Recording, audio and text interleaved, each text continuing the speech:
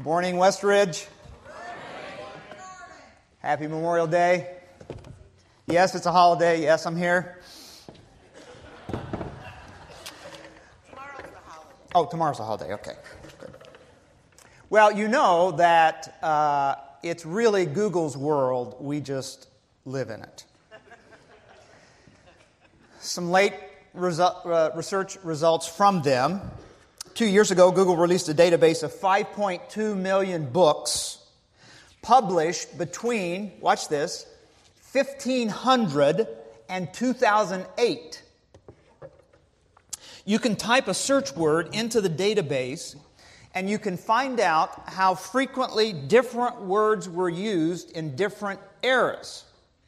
Okay? Some of you are doing it right now on your smartphones, aren't you? Put them down. A study by researchers between 1960 and 2008 found that individualistic words and phrases increased over communal words and phrases. With me so far? Okay. That's what I've come to expect from this audience. I'm up here for my own self-amusement. It's Memorial Day. What am I supposed to do here? Over those 48 years, 1960 to 2008, words and phrases like personalized, self, standout, unique, I come first, and I can do it myself were used more frequently. Communal words like community, collective, tribe, share, united, band together, common good, diminished. Talking about a Google word search here. The researcher identified 50 words associated with moral virtue and found that 74% were used less frequently as the century progressed. Certain types of virtues were especially hard hit. Usage of words like courage, bravery, fortitude, they fell by 66%. Usage of gratitude words like thankfulness, appreciation, dropped 49%. Use of humility words like modesty, humbleness, you guessed it, dropped 52%.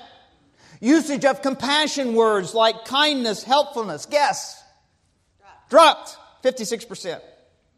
Another university did a study and found further evidence on the subject of individualization. They found the word preferences was barely used until 1930. But usage since then has surged. They found a long decline of usage in terms like faith, wisdom, ought, evil, prudence. When's the last time you used the word prudence, for example? Yesterday. Okay. And a sharp rise in what you might call social science terms like subjectivity, normative, psychology, information. Now, if these studies have any credence, and I think they do, then over the past half century, society has become more individualistic. And as it has become more individualistic, it has also become less morally aware. Because social and moral fabrics are inextricably linked. Now, you're asking yourself right now, it's Memorial Day weekend and I just got a technology lecture about a Google search. Why are we doing this? Here's why. The communities in which we live are markedly different from the one we read about in the book of Acts, our series right now. The reasons that faith community that we read about in the book of Acts went viral was not because they were skilled orators or debaters. It wasn't their finely tuned and convincing theological arguments that could answer every question you might ever have about God. It wasn't because they constructed beautiful buildings.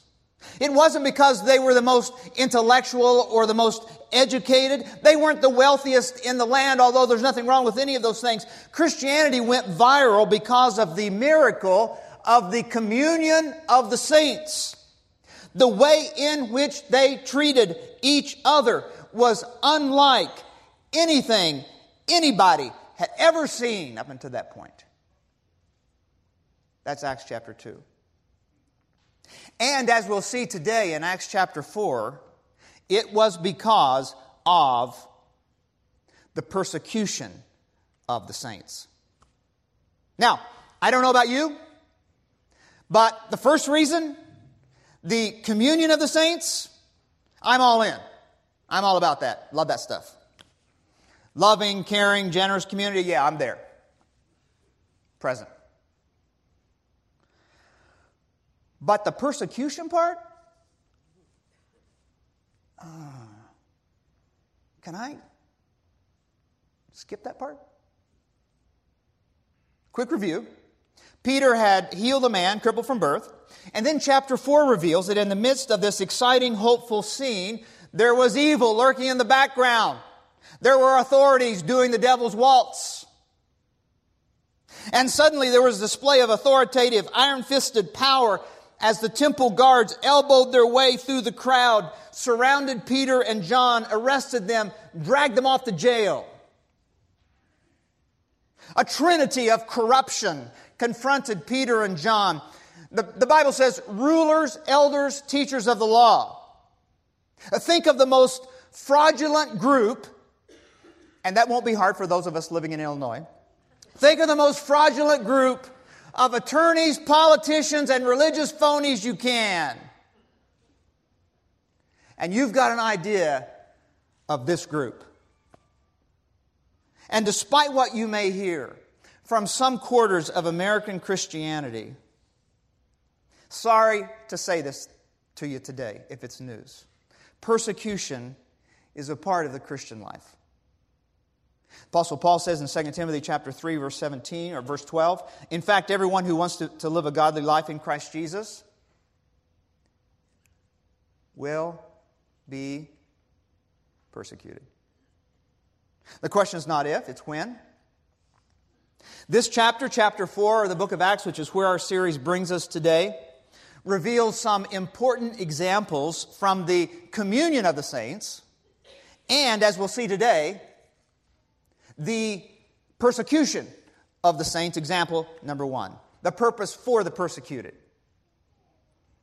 I've selected just a few verses to give you a flavor of what's going on. You read the whole chapter yourself today, sometime this week. When they, meaning the authorities, saw the courage of Peter and John and realized that they were unschooled, ordinary men, they were astonished. And they took note that these men had been with Jesus. And then the authorities speaking again. But to stop this thing from spreading any further among the people, we must warn these men to speak no longer to anyone in His name. But Peter and John replies,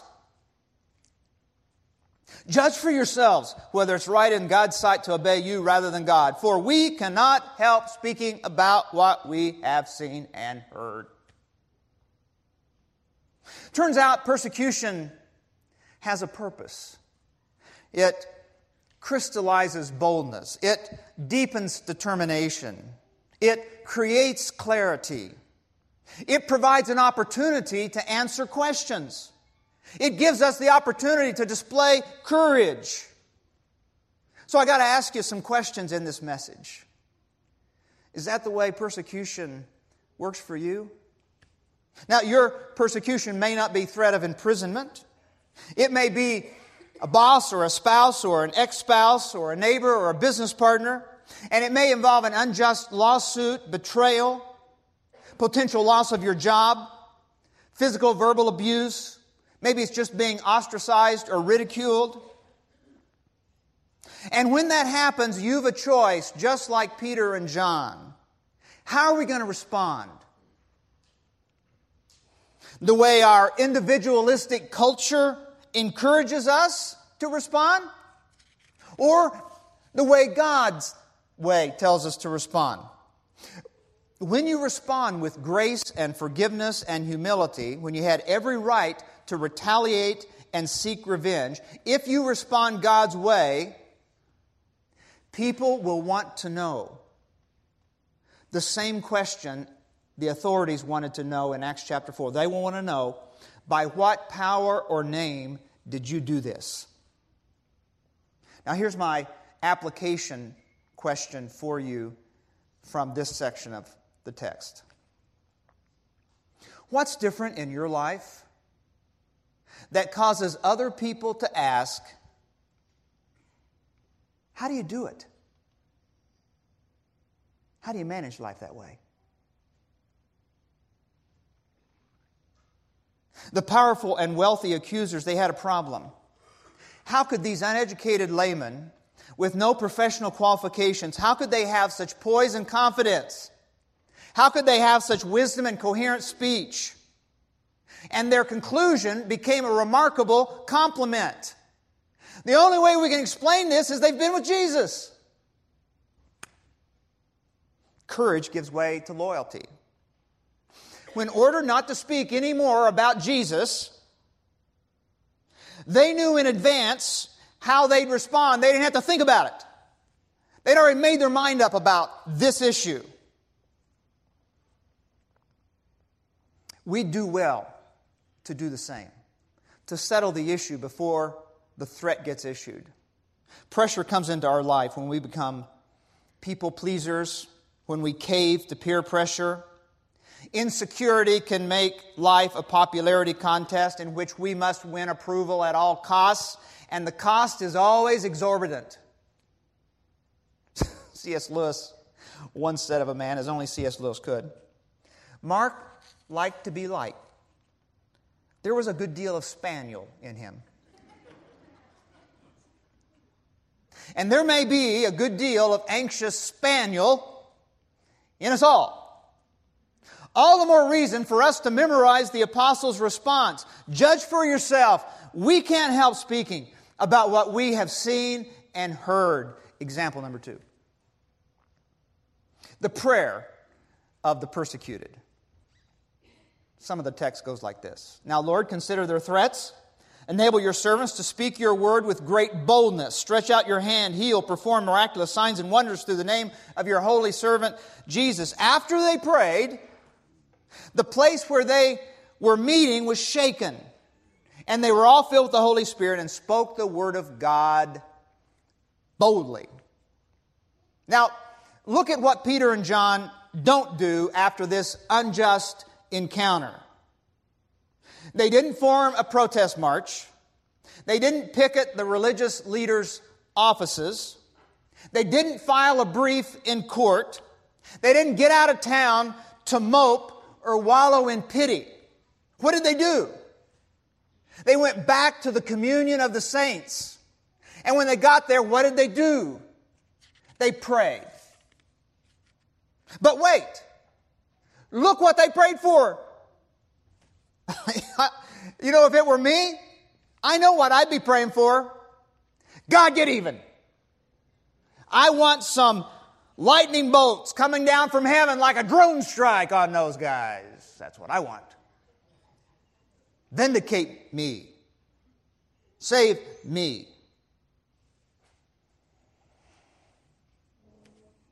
Watch how they ended their prayer.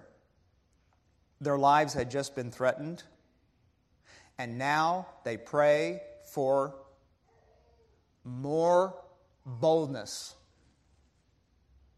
Do you understand what they're praying for in this context? That's tantamount to saying, God, my life is threatened. The authorities are coming down on me. Do it again, Lord. Do it again. That's what they're praying. We're in trouble. Our lives are in danger. The authorities, the ones in power, they're threatened. Do it again. Give us more boldness. Get us back out there. Now, I got to tell you, that forces me to evaluate most of my prayers. How many of my prayers have been cowardly, escapist, self-centered, my preferences? I come first. I can do it myself. most of them. How about working in a few prayers for boldness, courage, miracles? You know, those words we don't use anymore. Historical footnote. Less than 40 years after this prayer meeting that Acts chapter 4 records for us, Roman armies surround the city of Jerusalem, and the authorities that threatened the apostles were dispersed for 2,000 years. And what about the growth of this new faith community led by these unschooled fishermen? If you were living in the first century and you were looking at this situation, you'd put your money on the authorities.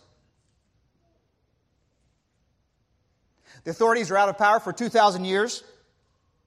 This new faith community permeated all strata of Roman society, changing it forever, despite the fact that from AD 64 to AD 313, the church experienced 129 years of persecution. And the distribution of the years of persecution shows that all generations experienced the drama of martyrdom. The total number of martyrs, the word, by the way, just means witness, is calculated to be 100,000. And some estimate it to be twice that. Example number 3. The possessions of the persecuted. Joseph, a Levite from Cyprus, whom the apostles called Barnabas, which means son of encouragement, sold the field he owned and brought the money and put it at the apostles' feet. Now, we've already seen financial generosity in chapter 2. Here it is again. Here it is again, because even in the midst of signs and wonders, money doesn't fall from heaven. And the idea that no one claimed any of their possessions was their own was not new. This faith community would have read Deuteronomy chapter 8 that says, "You may say to yourself, my power and the strength of my hands have produced this wealth for me. But remember the Lord your God, for it is He who gives you the ability to produce wealth." The what's mine is mine spirit that died at the cross. Here's where generosity begins. The recognition that I own nothing. It's all a gift from God. My job is to be a good manager of what I've been given. Now, what's different from chapter 2, here in chapter 4, is that the church is now being persecuted. It's one thing to be generous when everything's going great. It's new, it's exciting, it's growing, easy to give to that. Now in chapter 4, it's a context of uncertainty and harassment. Can I be generous in that environment? Because I want to know what the stock market's going to do. I want to know what the employment picture looks like. I want to know where real estate prices are going. And out of this community of thousands by now, one is mentioned by name. One name emerges and remains in church history as the supreme example of sacrifice and generosity. The name was Joseph from Cyprus, though that's not the name you would recognize him by. He sold a piece of property. He brought the proceeds and he gave it to the apostles. Sometimes we're called to extraordinary generosity.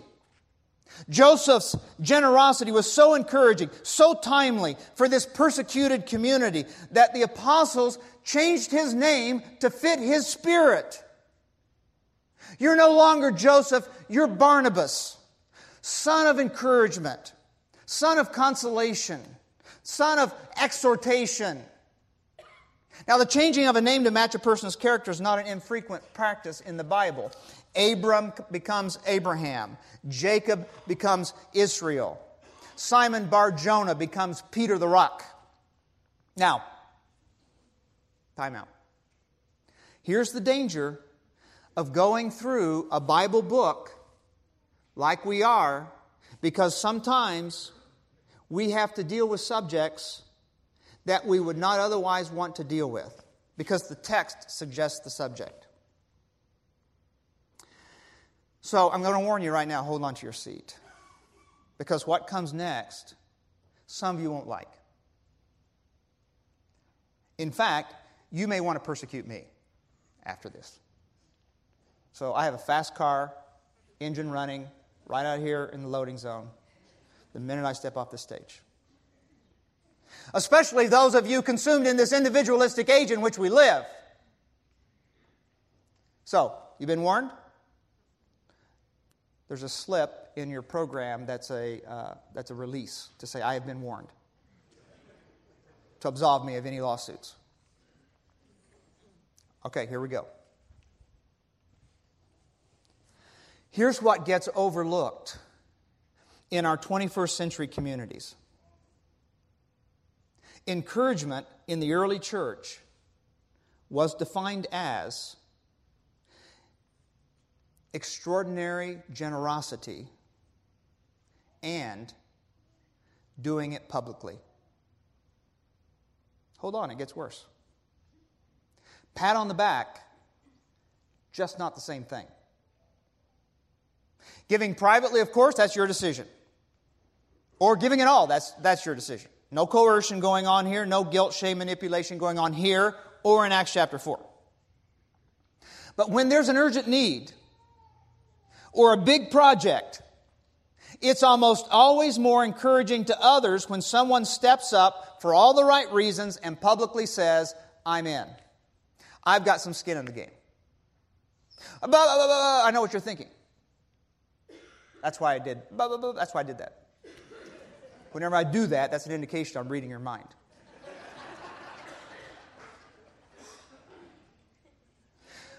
No. I'm working a holiday weekend. What do you want me to do here? I know what you're thinking.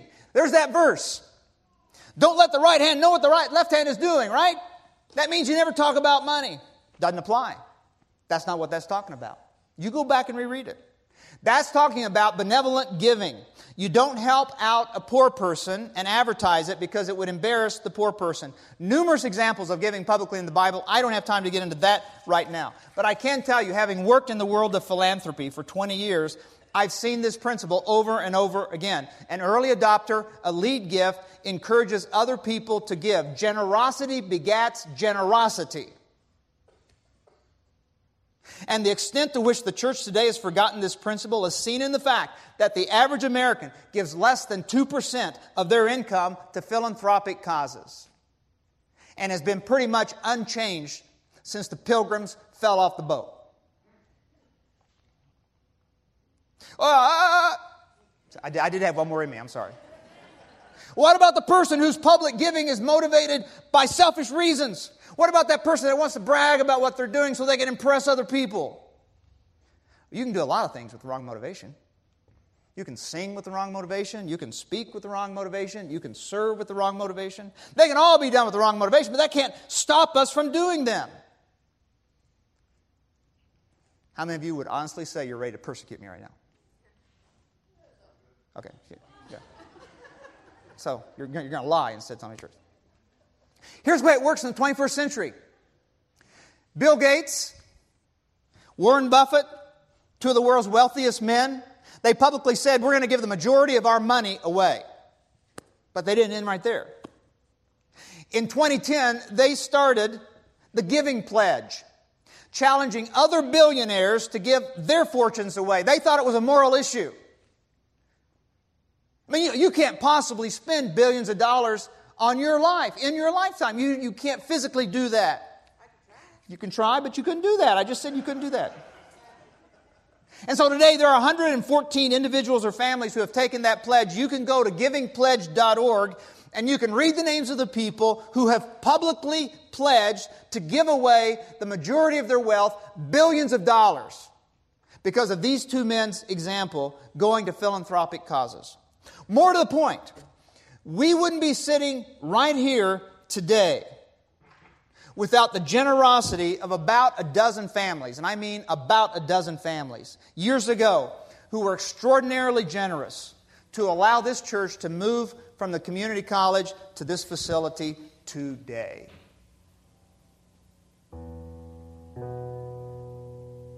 It's going to get worse.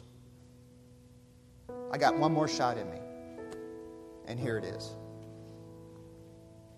All of which leads me to ask you this final question. If people knew about your generosity, what would they say you're a son of?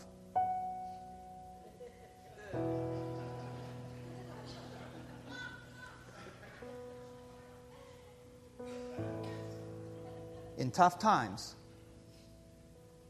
generous leaders emerge.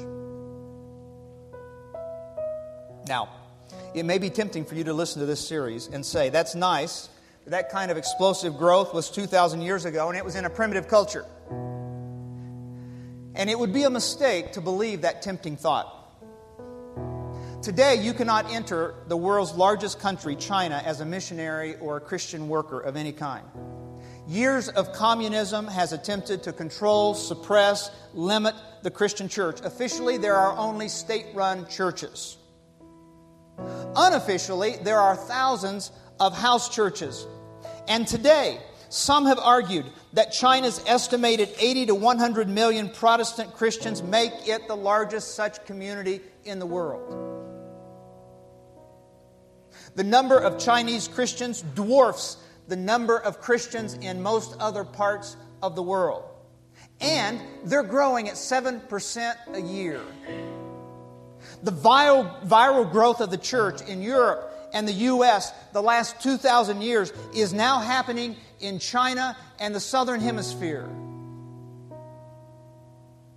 Prompting one commentator to say, the Chinese dragon